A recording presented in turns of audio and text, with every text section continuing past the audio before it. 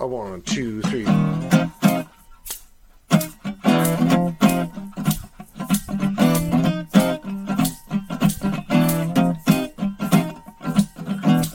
Gonna walk that promenade, yeah, we're gonna rock that promenade, be the talk of that promenade, looking for a star drifter, not a shapeshifter, lots to do and more to see, sweet sticks from a jumbo tree, oh, oddities, opportunities, free advice, but not for cheapo gambling wheels, shady deals, meet me back here tomorrow, please.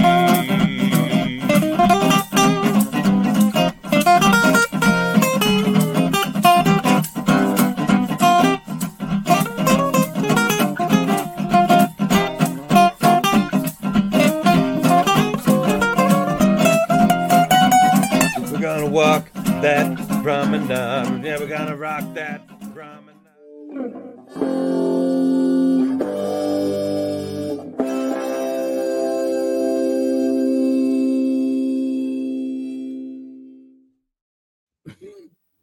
Oh, I forgot to take that on. Hello and good evening for this Monday, November 27th, 2023. Star Trek Deep Space Nine, Season 7, Episode 2, Shadows and Symbols is over, and it has been for 25 years. But we're just getting started here on Live Long and Podcast for our review of this episode as we continue our ongoing journey to review every episode of Star Trek Deep Space Nine.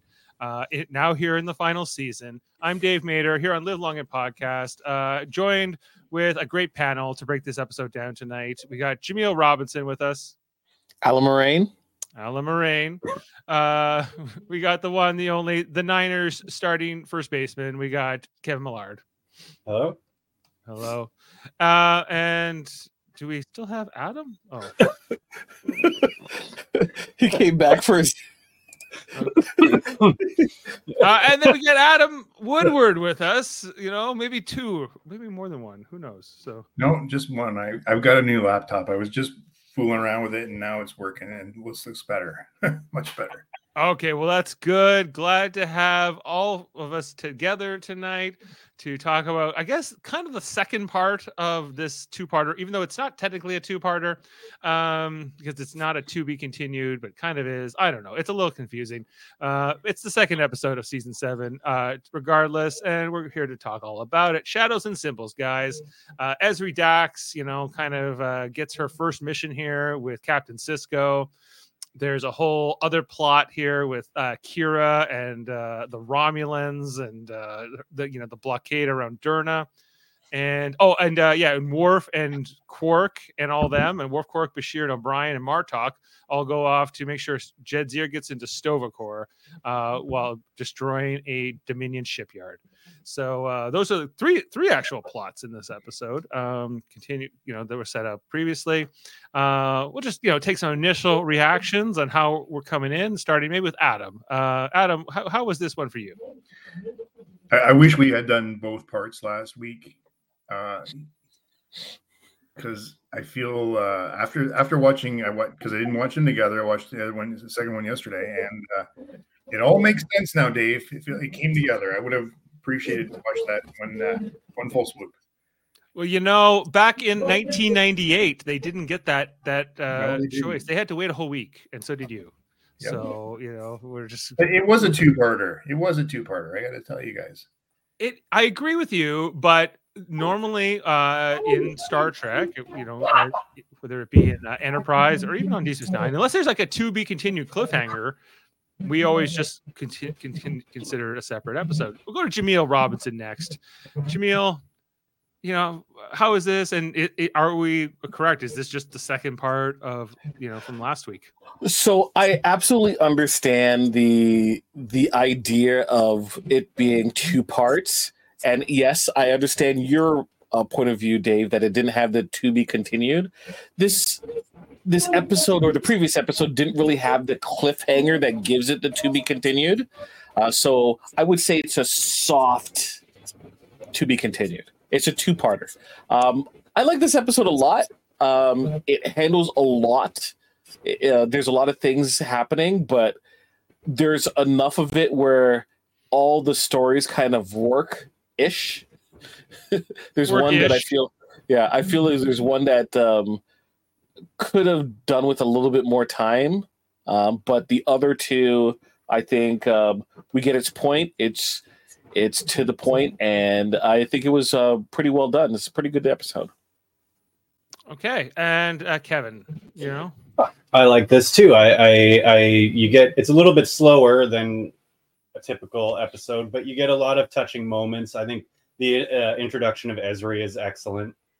There's a few touching moments between her and Cisco during this episode, and I like the Kira and Odo too together in this episode were really nice, and really like Odo's like right by her, ready to go. Yeah, it's really nice, and I think maybe I don't know if it's the same one you're thinking, Jamil, but I think the Jadzia storyline could have used a little more work. It could have. It seemed like the plot for that was like, well, we have to do this, so let's just do this, right? It wasn't. Yeah, I kind of felt like that. It could have been better, you know. Like, I think that there's just no time for any of it to really work, you know, with Worf and Quark, especially. Like, they had like this. Yeah. Why is Quark even there? What does he do on this mission? Like, other than complain the entire time? You know, like I get. Well, that's kind of for me. It was weird that they were taking civilians along on this little mission, where they could be all killed. It's kind of funny when you think about that. But Jamil, you're right. There's a lot of storylines in this episode, though. Like now that you said that, I'm thinking maybe a little too much. Yeah, maybe so.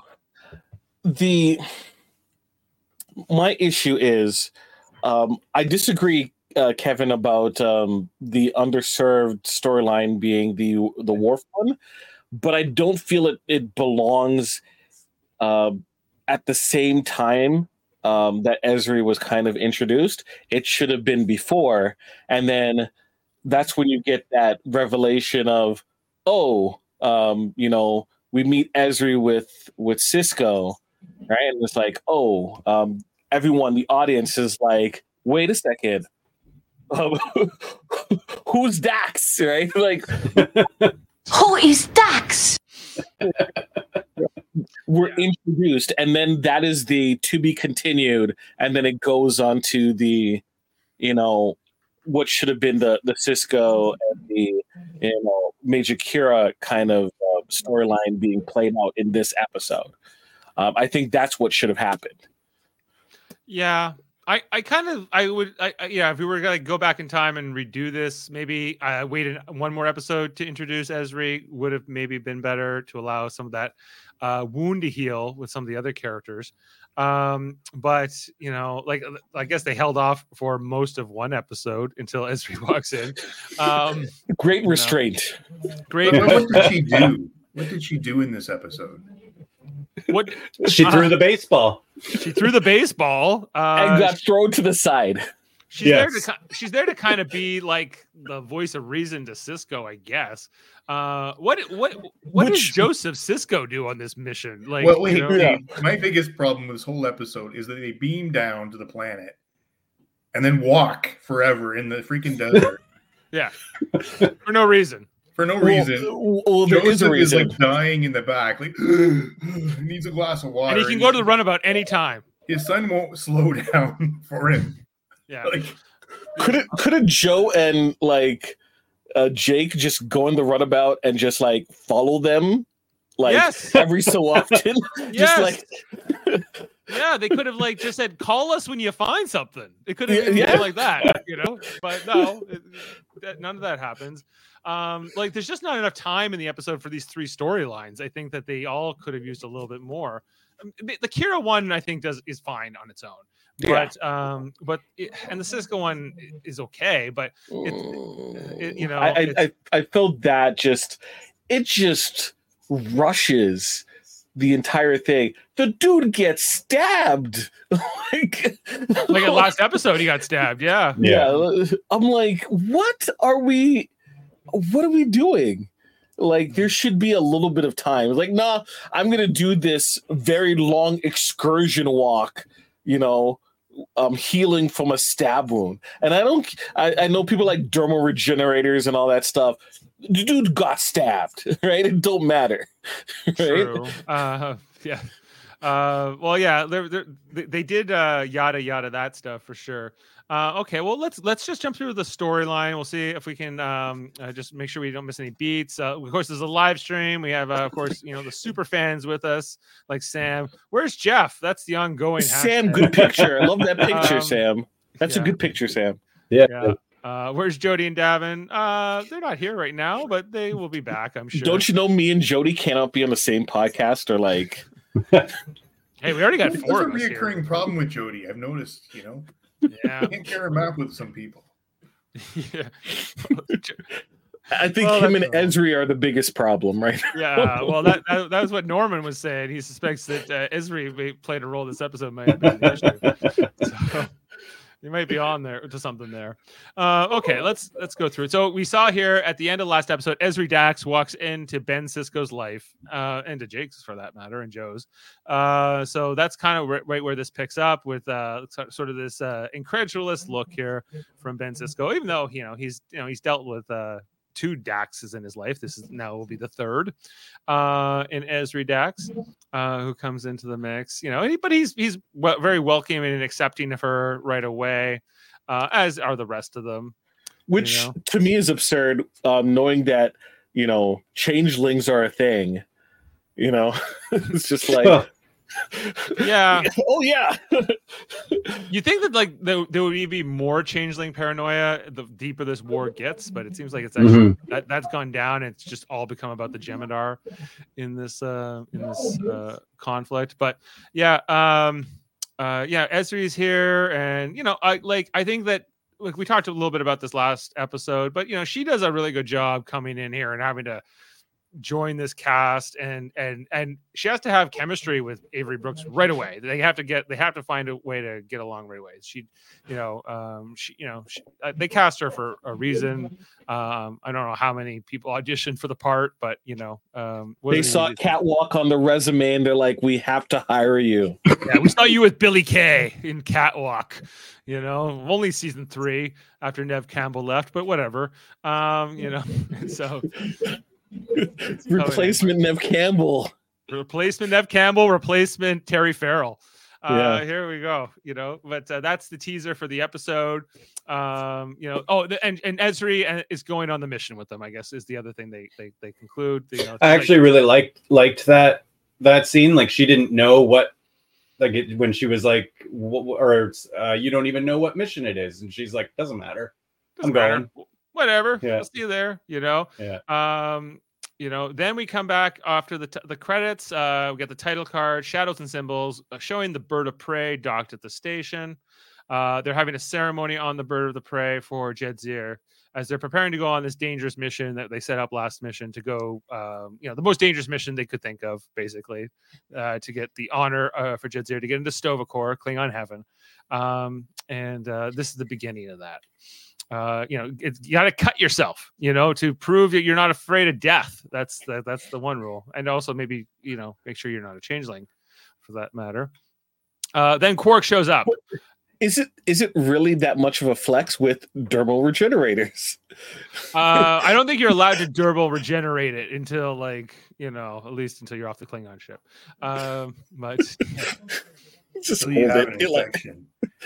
yeah, maybe exactly, you Adam. might be allowed like an antiseptic to make sure you don't get infected, but that would be. Well, you have a doctor nearby, so Yeah. Klingon doctors we know aren't so good.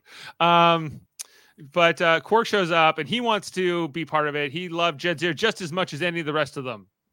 More than her husband, I ask, but whatever. And so they're like, what? He cuts himself, it's like, that's weird. But then Quark gets himself cut because he's all in on this. I hate that he's on this mission, quite frankly. Yeah, he's irritating. This is the first time I've found him irritating. Yeah, and this, I should, Jadzir should have been my wife. What? What are you talking about, man? I could maybe see that more with Bashir, but not with him. Anyway, but And O'Brien, he wasn't even that close to Jadzia. Like, he's just kind of here because Bashir is here. He even says that, like, that's why he's on the mission in the previous episode. He says, well, I'm going to take care of Julian. Yeah. It's another holodeck adventure, but in real life. But it turns out that O'Brien was the only guy they needed. Most important man in Starfleet. You've got these guys who can just set their own missions again. They just can join in. Oh, I want to go. I'm going to go. We're in the middle of a war, but that's okay. Senior staff could just dip and go on another submission. Well, that isn't approved by Federation. Ezri just joins the desert walk. No problem. See ya.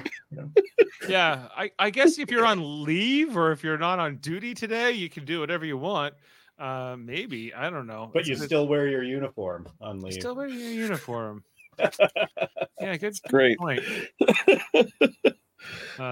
We see the Klingon blood, very deep red here. I like when it's more reddish pinkish. That's just me though. Anyway, so they're getting ready for the quest. Then we go back to the runabout here and meet and catch up with Dax and the Sisko family. We find out that Ezri Dax now has space sickness, which is a bit of an issue since she's an astronaut. But she apparently threw up all over the console, and it wasn't a little. But they hypospray later, and they're going. And apparently, this is something that's only happened to her since she's been joined to the Dax symbiote. We don't see a ton of conversation here, like between Dax and Ben Sisko.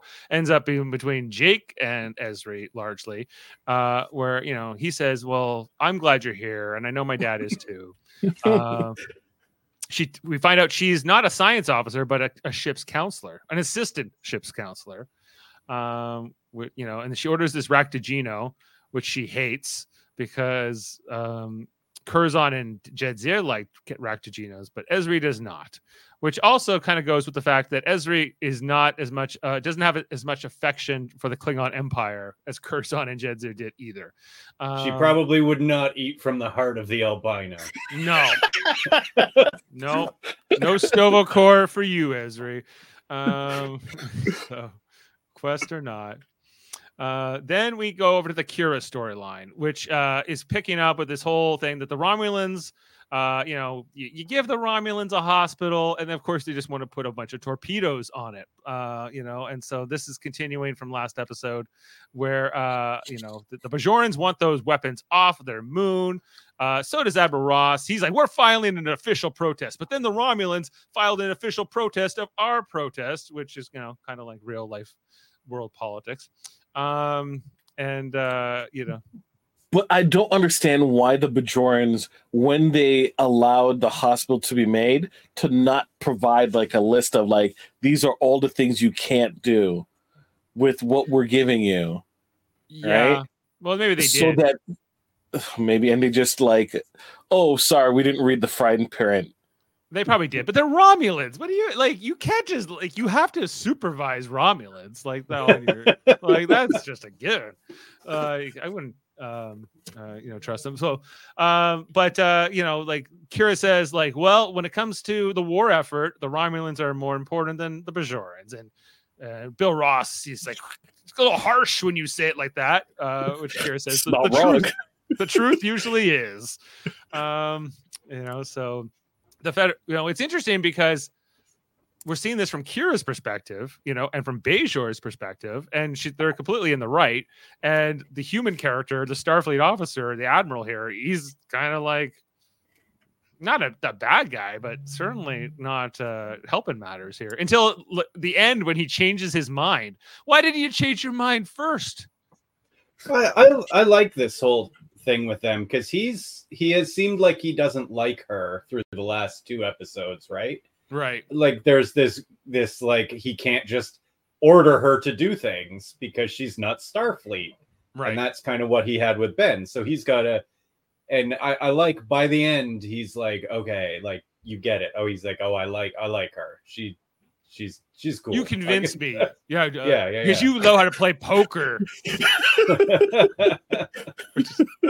Really, I wish that line would go away. Remind me to never play poker with you. How many times has that line been used in all of TV and movies? If you're just stop it, writer. Stop it. Anytime an alien bluffs their way, a human always has to say it.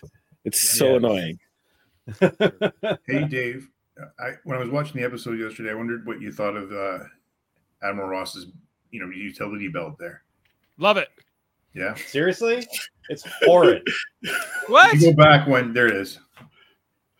No, it helps. It helps bring the whole thing together. The Admiral uniform's got a bit more flair to it, It's motion picture. It's awful. What? No, it's I love okay. it. The Admirals can have some belt. Like, I can have a belt. But have a better belt. That belt sucks. What's wrong with that belt? It's a big buckle. It's really, really big. It's too big? I don't know. We can maybe It's size too it down. big. There's no belt loops. It's just kind of loose fitting, like it's jewelry. Well, I think some what is belt it loops doing? would be good. Belts have function. If he had hips, do you think it would play a little bit better? It's kind of just I think it's because the Admiral's jacket is a little longer than the rest of them, which is more of just a jacket. This one's more of a longer coat that goes past the waist, and so and they have the gold piping down the middle. Yeah, that's what I don't like is the gold piping. Well, they gotta make them look like they're a flag officer, Yeah, they could have done that across the top, between the gray and the black. I think. I think you're overthinking it. The belt just sucks. It just doesn't look good. It's not good. What about like these bigger red sleeves? I like those red sleeves. I think that's pretty good. But I don't care. I didn't even see them because they're behind the belt. Well, only if he has his hands behind his back. I've always liked that belt on that uniform for the Admirals only. I don't think everyone should have one. But makes them look a little bit more official, I guess. But I guess I could see where your guys are coming from. It's not for everybody. Remember Major Kira used to have a belt, and then they took her belt away and looked better. So, and Odo used to have a belt, then they took his away. So maybe sometimes you're better off without a belt. I don't know. Anyway, so then we catch up with the Siskos and the runabout at Tyree. Of course, Joseph Sisko says he's going on this. Why? We'll never know. But Ben Sisko starts hearing the voices. That's when he hears the first voice about a doctor being needed to go to a certain ward. And we don't know where this is going, but we'll talk about that in a bit. They're going to beam down, and they beam down to this desert planet, which I guess is relatively safe. Otherwise, it's just a bunch of rocks and sand and vegetation.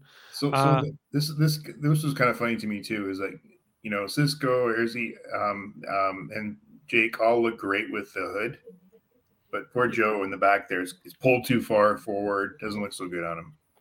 Yeah. It was interesting that they didn't give them the under part of the uniform, only the over part.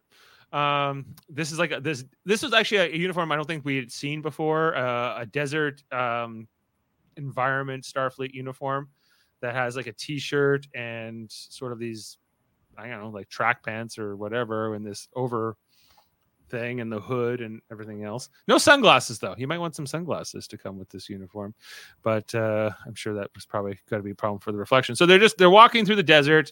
Sisko's doing his best Moses impression, and he's going to lead them through here. So do you think Joe was in the back just swing low, sweet chariot in the back? Probably.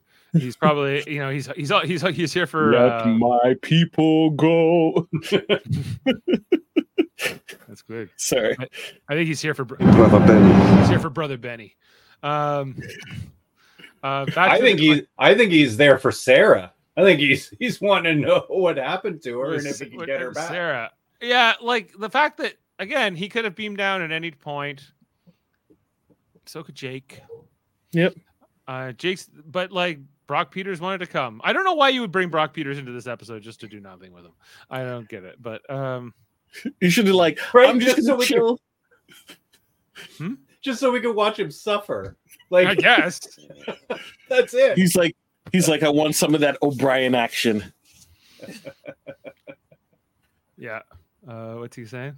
I speak with the voice of the prophets. Yep. So back on the Klingon ship, where we see them cloak. Quark is complaining, wanting a thank you from Worf because Worf is glaring at him too much, which apparently he always does. That's great. That's a great line. Did you see that? What? He glared at me. He always glares at you.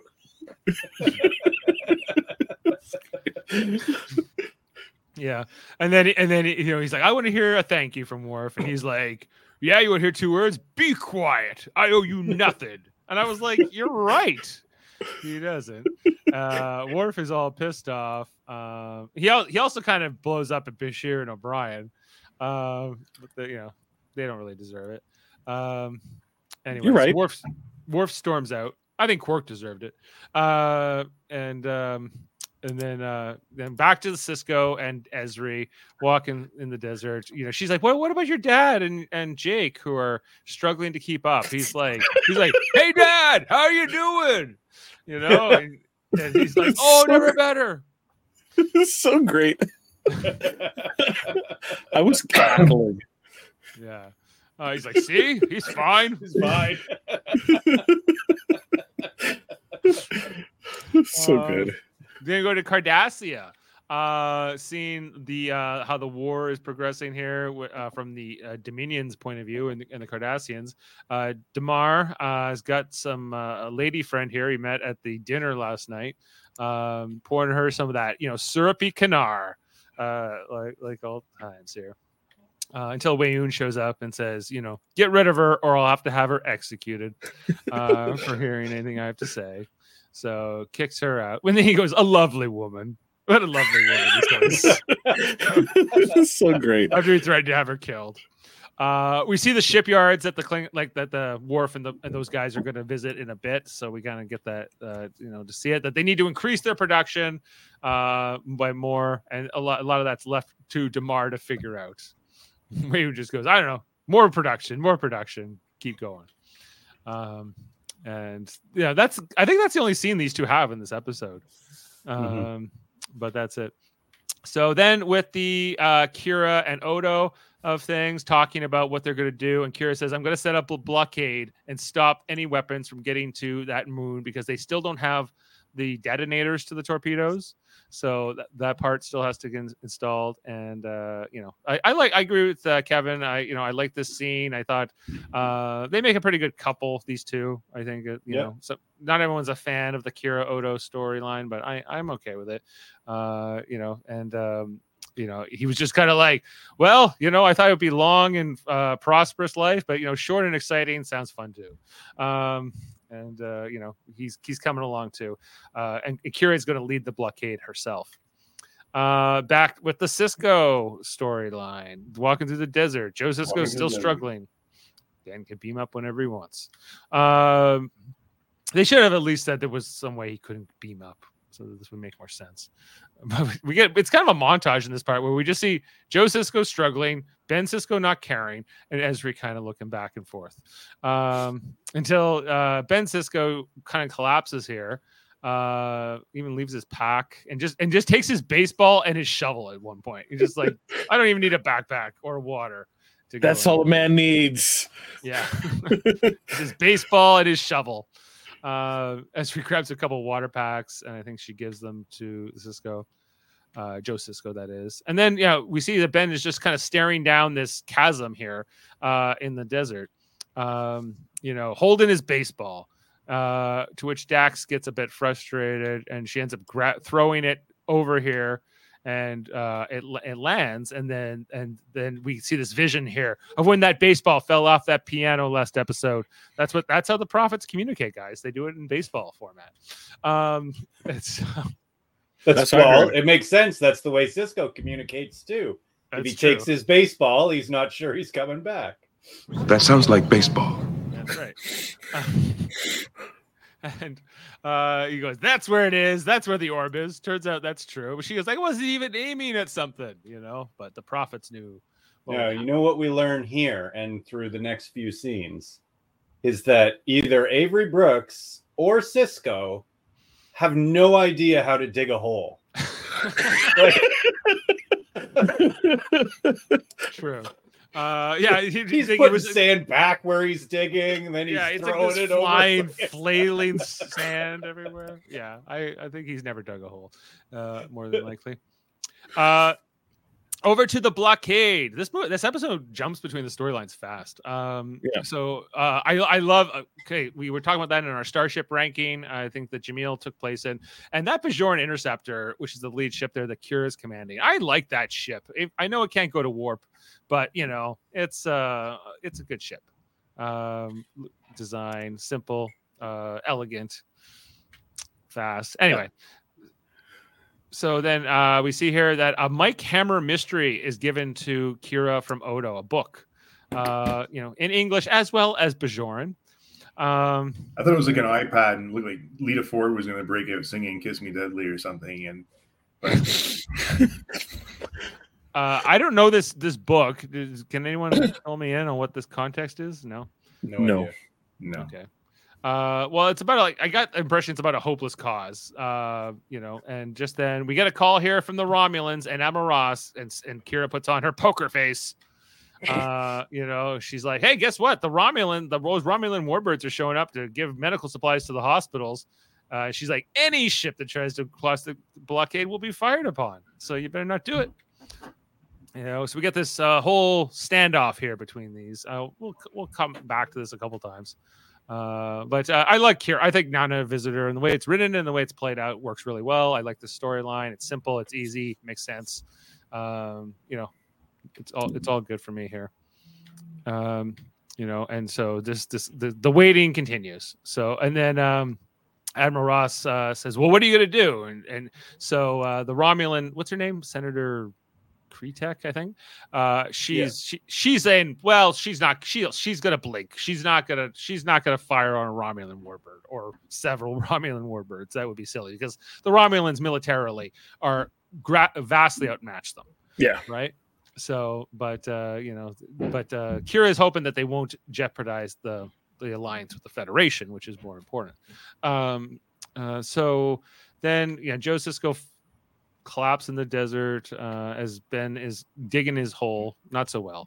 Going along here. Then back to the Klingon storyline where Martok is basically given shit to Worf for. He's like, you know what? They all came out here. It's good of those guys. Like Quark, he's risking his life. You should tell him he's thanks. I found this was curious for Martok to say this, but Worf. It felt like the plot needed him to say it as opposed to this is something he would say. Yes, yeah, right. Like we don't have time for there to sort of be this other build up, or for Bashir to say this to him, or Brian to say this to him. So it has to. Who's gonna say it to him that he's going to accept this advice very fast, and that would be Martok. Even if Martok, I agree, wouldn't necessarily say this. Yeah. Nor under normal circumstances. He doesn't like Quark, does he? I think Martok would have never said a word if he had just limited his comments to Quark. Yeah. But he didn't. He overshot. He went after O'Brien. It's because he goes, something you don't do. Yeah. And he's like, O'Brien is the only reason we're gonna actually succeed on this mission. You know that, right? Like he's the only guy we need, and he doesn't even care about getting Jed's into Sto-vo-kor. And if I were Worf, I wouldn't fuck with Keiko either. Like it should bring wrath down on him for fucking with O'Brien. So then we get the apology, Worf to the three of them, saying, "I'm happy you guys are here. She'd be happy. She used to come home and tell me funny stories of things you would say and do, and made me a little jealous sometimes. But I'm glad you care. So I guess." That's the part I didn't like. I didn't like he's mad because he had to share her with them. Fuck that. The three of them, or the two of them, Quark and Bashir, them carrying this flame for her across the whole series is awful. I fucking hate it. Yeah, me Like, too. Both of them. Both of them. Yeah, Yes. like it'd be bad enough with one of them, you know. Yeah. But like Julian was in other relationships, like with Lita and other people. Like it doesn't like, and so was Quark for that matter. Like I thought, like he was way better with Grilka, you know, than he ever would have been with Dax. Yeah. Like, you know, it's just like, what are you doing here, guys? Like, yes, like, you know, I think that they're coming from the perspective of like, you know, the nerd who has the crush on a woman that was unattainable and or something, but you know, and that unrequited love. But I don't know. I agree with you. It doesn't work for me. And the storyline doesn't work for me. Like, sure, like I'm glad, go blow up some Geminar shipyards. And that doesn't get revenge on Dukat, on the Pa race or any of that. So but that's what they're gonna do. This is the best they can do. Again, this should have been stewing for a bit, right? Yeah. And then you know, he's like, I gotta do something. Not, I'm jealous. Right. We see the shipyards in the view screen. That we see that they have to get really close to the sun. He says, "How close do we have to get? Oh, too close." I love that line from Martok. You know, he's just happy. These guys are great when they start getting into the battle. It's so good. So then we're back to Cisco digging his hole badly. Jake and Joe just trying to catch their breath under this rock. But guess what, guys? All of a sudden the orb appears. Yeah, he didn't dig that out, I'll tell you that.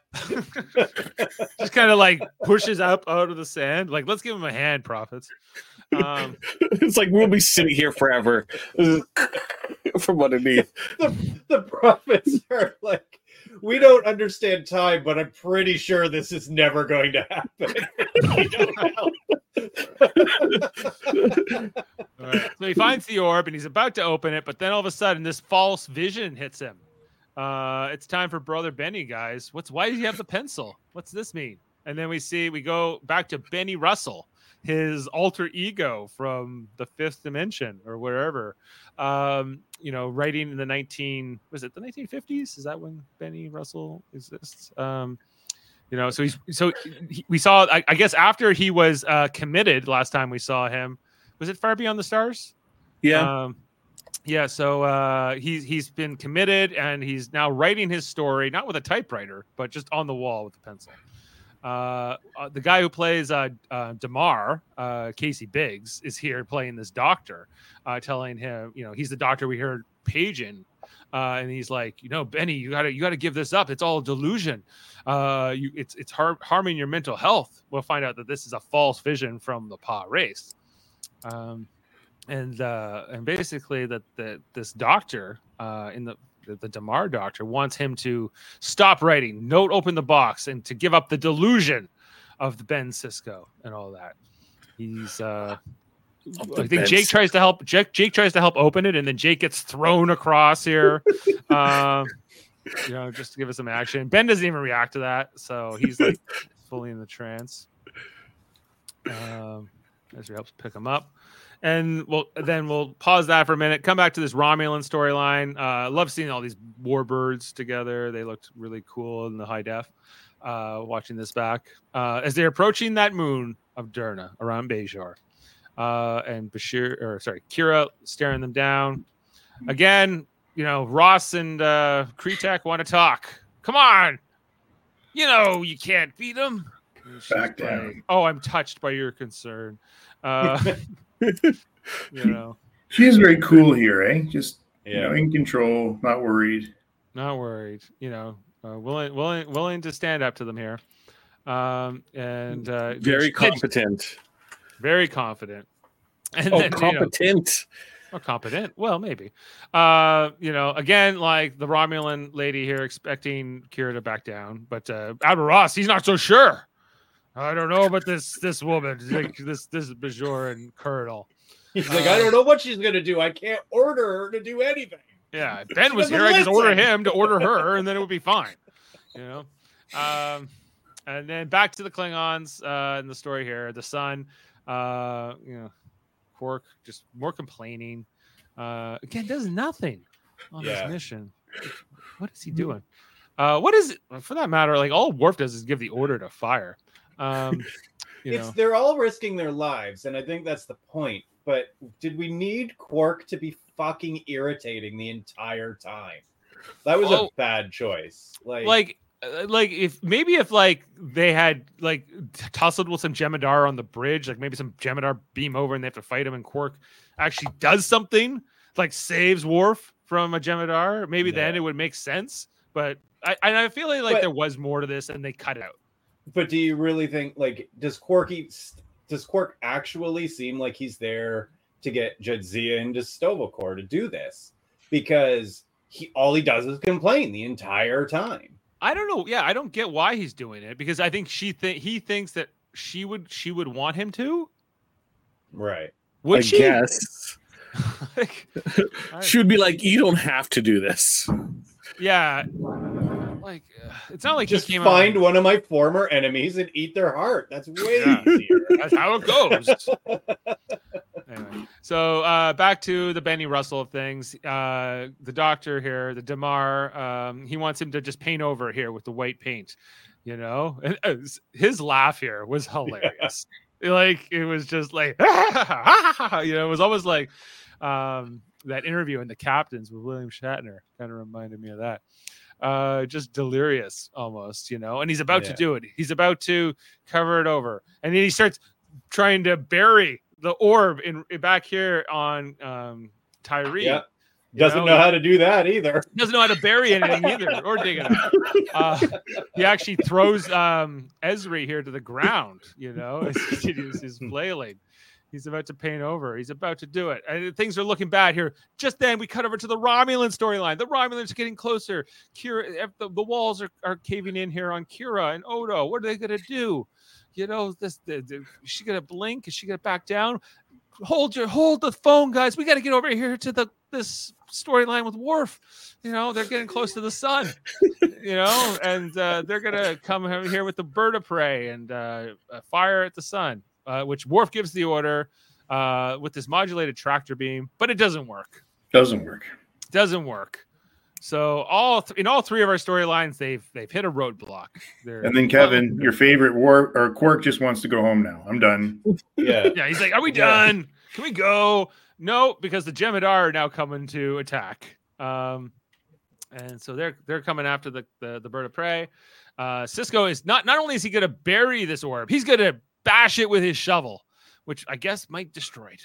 So, not a great orb, right? Like, if it could just be destroyed with a shovel. A man fleeing. Don't worry, he's not gonna. He's very ineffective with a shovel. It's better with a baseball, really. He's about to do it. He's about to paint over in the vision, and then his conviction comes. He drops the paint. No, Damar Doctor says. And then he starts punching Damar Doctor. He starts punching this orderly and kicking him down, and just like going back, picks up the pencil and starts writing again. An absolute ineffectual duo.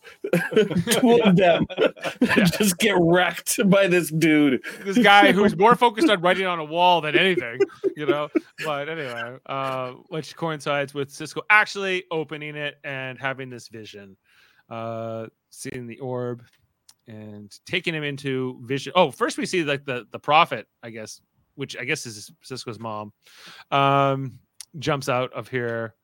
And then he goes into the vision where he starts, we see that energy comes out from Tyree, goes past Deep Space Nine and into the wormhole. The wormhole is reopened. And now back over to the blockade with Kira, where, she's getting, the times are coming up. Deep Space Nine calls. Guess what? The wormhole is reopening, guys, which Kira takes as a sign. There's a sign that she is fighting the righteous fight here. She's going to take down. We see that this Pa Wraith gets expelled out of the Celestial Temple and blows up. Dead. And that's the moment. And that's the moment where Kira's religious beliefs almost get everyone killed, including her. they think that the wormhole reopening would be good news for like the Dominion more than anybody, Yeah. But I guess not. Anyway, so back to these Jem'Hadar chasing down the Rotaran and Martok. It's looking kind of dire as they're going along here. They're trying to get the tractor beam to remodulate, and which is all coming down to O'Brien. O'Brien's the only guy who's going to make this happen. Quark wants to retreat and run away. They fire this thing off, which of course ignites the solar flare. And this is the other part I didn't get is like, why is the Rotaran able to get away, but these 3 Jem'Hadar ships aren't? Because they had sunglasses on. They had sunglasses on? Okay. Yeah. Cool guys don't look at explosions? Yeah, they let it behind, they look back, so. Yeah. That's why. Not only because you think being really close to the sun when it ignites like this would be worse, but apparently not. It's the bird of prey gets away, but like the shipyards, which presumably are further away, are destroyed. So they go out, and I guess glorious victory here. We get like a handshake here between Quark and Martok, which I didn't get. Because I'm like, what did Quark do? Again? He complained. Complaining, wanted to run away. He acted cowardly. This brought no honor to the mission. So Worf says a little prayer, and by the end he's like, okay, she's in Sto-vo-kor. Mission accomplished. I will kill the Ferengi now. That would have been great if he just like, now I can kill Quark. Honor has been satisfied. No, that Ferengi. He never says Quark. Oh yeah, never says his name. That's true. Here we see that the Romulan warbirds are turning around. They're not going to try to run this blockade. Kira has won the day because Bill Ross made them, which he could have done from the beginning. So whatever. Oh, that's great. You convinced me, Major or Colonel. I'm sorry. And back to this. Okay, we have this final conversation here between Sisko and the Prophet, Sarah, his mother, basically revealing that she possessed his mother, his birth mother, and made sure that he was born. It was, and then when he was born, she wasn't possessing his birth mother anymore. His birth mother left his father because she never signed up to marry him in the first place, and then she was killed. Joseph feeling this whole thing. Not covered. You think you could bring Brock Peters into the episode? Maybe fewer scenes with him going, I'm tired, I'm hot. Maybe dealing with the aftermath of this more important. Because also like Ben had to like fly his dad home before he could even go to Deep Space Nine, right? Like, so like he just left on a cargo ship and is like, hey, you can hitch a ride. Can you hitch a ride on a cargo ship, Dad? Maybe make some dinner for them along the way. What did you guys think of the conversation between Ben and the Prophets here and his mother and all this? Yeah. Yeah, that's how I kind of felt about it. Yeah, it's never long. I'm not a huge fan of the one playing her. Like, I don't think her performance is that great.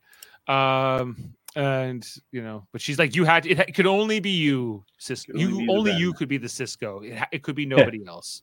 Only you could be you? Yeah, no kidding.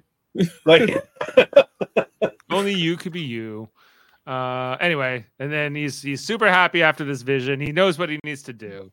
Back to Deep Space Nine. I guess there's a time jump here because, of course, as we mentioned, either he got his dad to hitchhike a ride home, or he had to fly him home to Earth, which would presumably be in the wrong direction. So, and then he comes.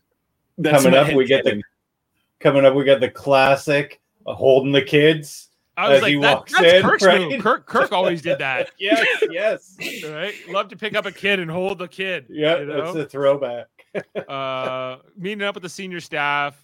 He's like, I'm good to be home. All the Bajorans, of course. And then Ezri says hello to the other senior officers. Worf, we need to talk. it's Jake says who it is. It's Ezri Dax. Worf says it can't be. He walks away. We know we'll come back to that. But the rest of them looking on in sort of wonder as Nicole Dubois as Ezri Dax turns around for her last final look here at the camera as we go to credits. So that's the episode. And the introduction of Ezri. Anyone feeling like the fun facts? Sure, hit me with it. Oh, I don't have any fun facts. I thought you were going to provide. Oh, I can. I can. Yes. Details discovered by Dave. Ezri's uneasiness with adapting to the Dax symbiote established in this episode was inspired by the difficulty of casting the role. Renee Echeverria recalled, finally, one day at lunch, I said, what if we make the character a little bit more complicated? What if she wasn't an initiate? What if she wasn't planning to be joined, but she was only a one available because of some circumstance, and she was completely unprepared for it? After hearing this, Ira Steven Behr redefined the character, saying she's neurotic, she hears voices, she doesn't know which way is up. So yeah, we didn't really talk about too much about that, but the fact that Ezri Dax hadn't signed up to get a symbiote. She just happened to be the only Trill on the ship at the time and got joined here. And once you're joined, you're joined. So, wouldn't have been the choice in Trill society, but now she is this. I personally like that choice. Makes it a little bit more interesting.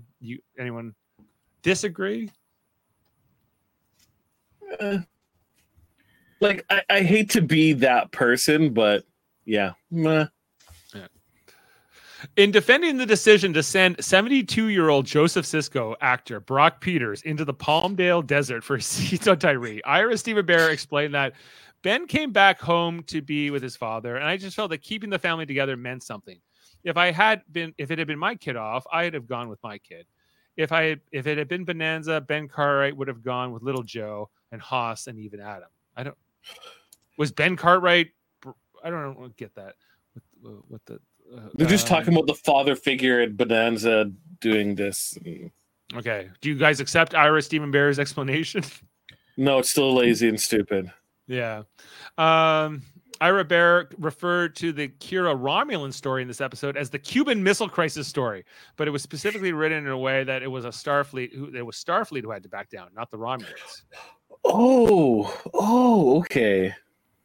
I wasn't feeling like Cuban Missile Crisis quite that feeling.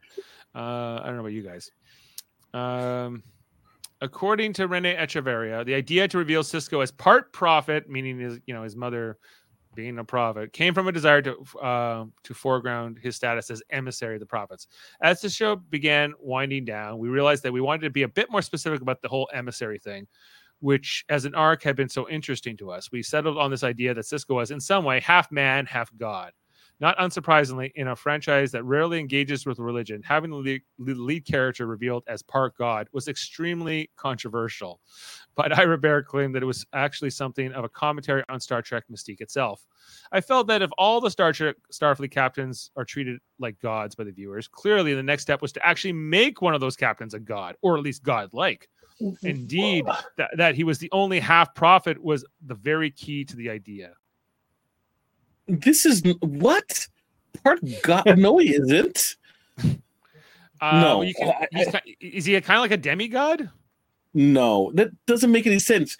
She was possessed.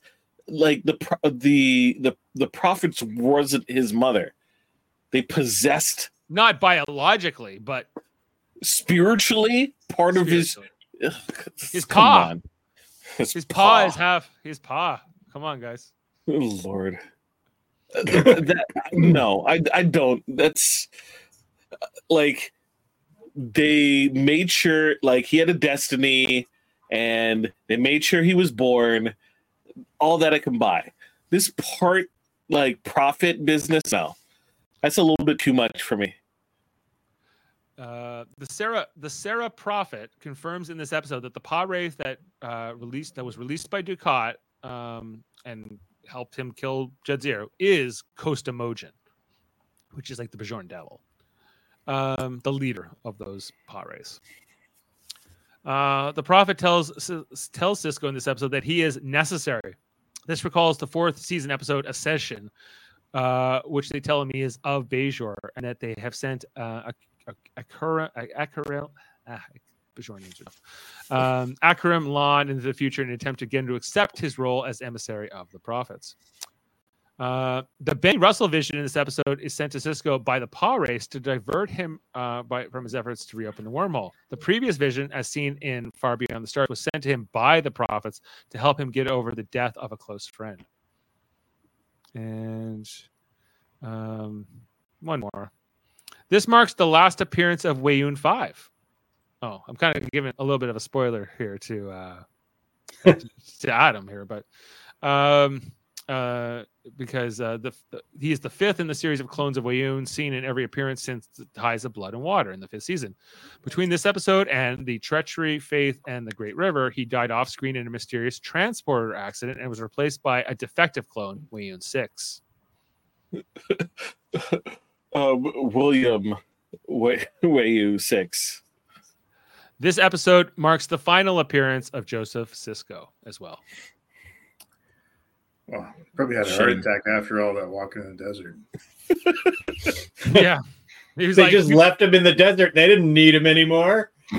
Or they were just like, hey, do you want to come on and do another guest appearance this season? He's like, no, I'm good. I won't. Yeah, I'll just stay home. How about that? Also, don't die there. No one's going to be able to bury you. Not your son, at least. All right, let's get into our ratings, guys. Shadows and symbols. Oh, sorry, I gotta unhide Jamil's. There we go. Okay. Jamil, you want to start us off? Okay, I will give this a 7. A 7. Thank you. You didn't give a. Did you watch part 1, Image in the Sand? I did watch part 1. Do you have a rating on there? A 7. Same thing. Okay. Yeah, part 1 and part 2 both get a 7. Okay. I'm kind of with you guys. Like, the episode's okay, but I don't love it. So I'll go 7.5. Oh. That's not loving it. Huh. Adam? I came to the show tonight, Dave, with a much higher rating than I'm going to give it now. You made me think how terrible this was and boring it was. It's not terrible. It was very slow, and I didn't enjoy it as much as I thought I did yesterday. So I'm going to give it a 6. Ooh. 6 from Adam. Kevin? I'll go 7. 7. Okay. I feel like my 7.5 might be too high. See? I'll go 7.25. Okay. Okay. Quarter mark deduction. Whew. I had thought you'd lost your mind, but now everything is okay. Well, good. This has a 7.9 on IMDb with 2,000 votes. So IMDb ranks this episode higher than part 1, but we actually rank it lower. So whatever that's worth. I don't believe Davin gave us a rating. 10. Sam would give it a 6. Norman gives it a 6.5. Okay. And I think we can say that's that for that episode. All right, next episode is called what? Getting things going, maybe.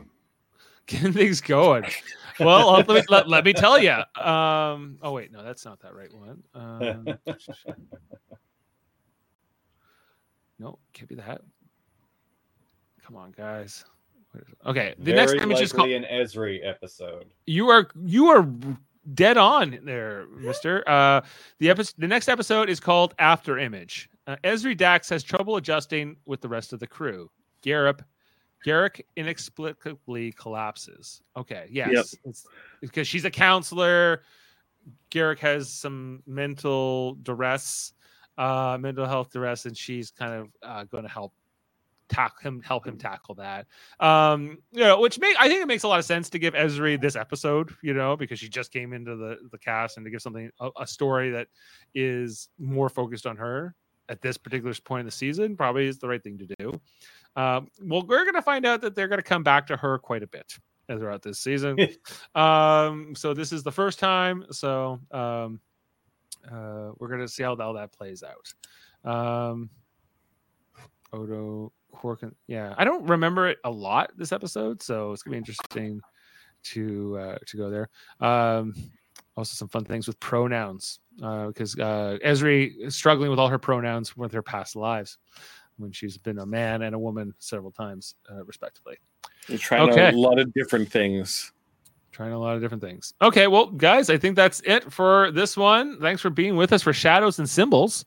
Let us know what you think in the comments. Not just the live comments, but also in the future. Jody Simpson saying we're looking good. Well, thank you, sir. Kevin and I were champions, third event champions, along with Jody on Saturday. So, maybe Jody's just recovering from all that. Maybe. To make sure you check out our other content here on Live Long and Podcast, our many divisions like Locutors of Trek, who just they just did a whole deep dive. Their Trek 10, talking about their theories for the Star Trek Legacy show, like if it ever happens and what they would like to see with it. They did they had a whole discussion about biology with Mohammed Noor somewhat recently. And what's this other one? Looks like they're going to be talking metaphysics in the near future with Richard Hanley for their second episode of Locutors of Trek Season 2. All kinds of great content. And we did Lower Decks. Soon, Star Trek Radio Theater. I'm publishing the one we recorded a million years ago. I'm finally almost done the edit. So look out for that soon. That will come out under our operations division. But then I think there's no new Star Trek shows coming until probably January, at least at the earliest. We hope you'll check out our sister channels over on the United Federation of Podcasts, which features all kinds of great channels like the Super Mater Brothers podcast, with Jamil and I. We were covering Big Brother 25 for a million years. We were in the time loop, going over and over again. But we're still covering Survivor. If you didn't know, Survivor season 45 has got a few episodes left. We're down to like the final 9 now, 8, I think. So look out for us Wednesday to be talking about that. The Mary Maiden Marvel Society, always covering whatever's coming out in the MCU. Most recently, the Marvels. We talked all about that. And then the other channels like Eamon on Track. Eamon Mater talks music albums. I believe Kevin Millard going on to talk about 9 Inch Nails in the near future. Look out for that. We got the Hold Up podcast with Davin and Murphy every second Wednesday, talking 3 movies and a theme. I think they're talking radio movies next. And X-Rated, X-Men the Animated Series. Actually, I think I'm on this tomorrow. I think I just reminded myself. I am on this tomorrow. I better watch that movie. I'll be talking X-Men, the original 2000 movie, with Davin and Andre tomorrow. Because part of it was filmed here in Burlington, so there's kind of a connection here, just across the street, actually. And Graphic Histories with Andre Mayette, where he interviews people. I think that's it, guys. Thanks for being with us. We'll play you out on a quote, and we'll join you next time for that the After Image episode. Thanks to all the panelists and those in the comments for being with us tonight. And just 2 little words is all I want. All I'm asking for is 2 little words. Be quiet! That's 2 words, all right. Just not the 2 I was hoping for. The Longer Podcast, everyone. See you next time.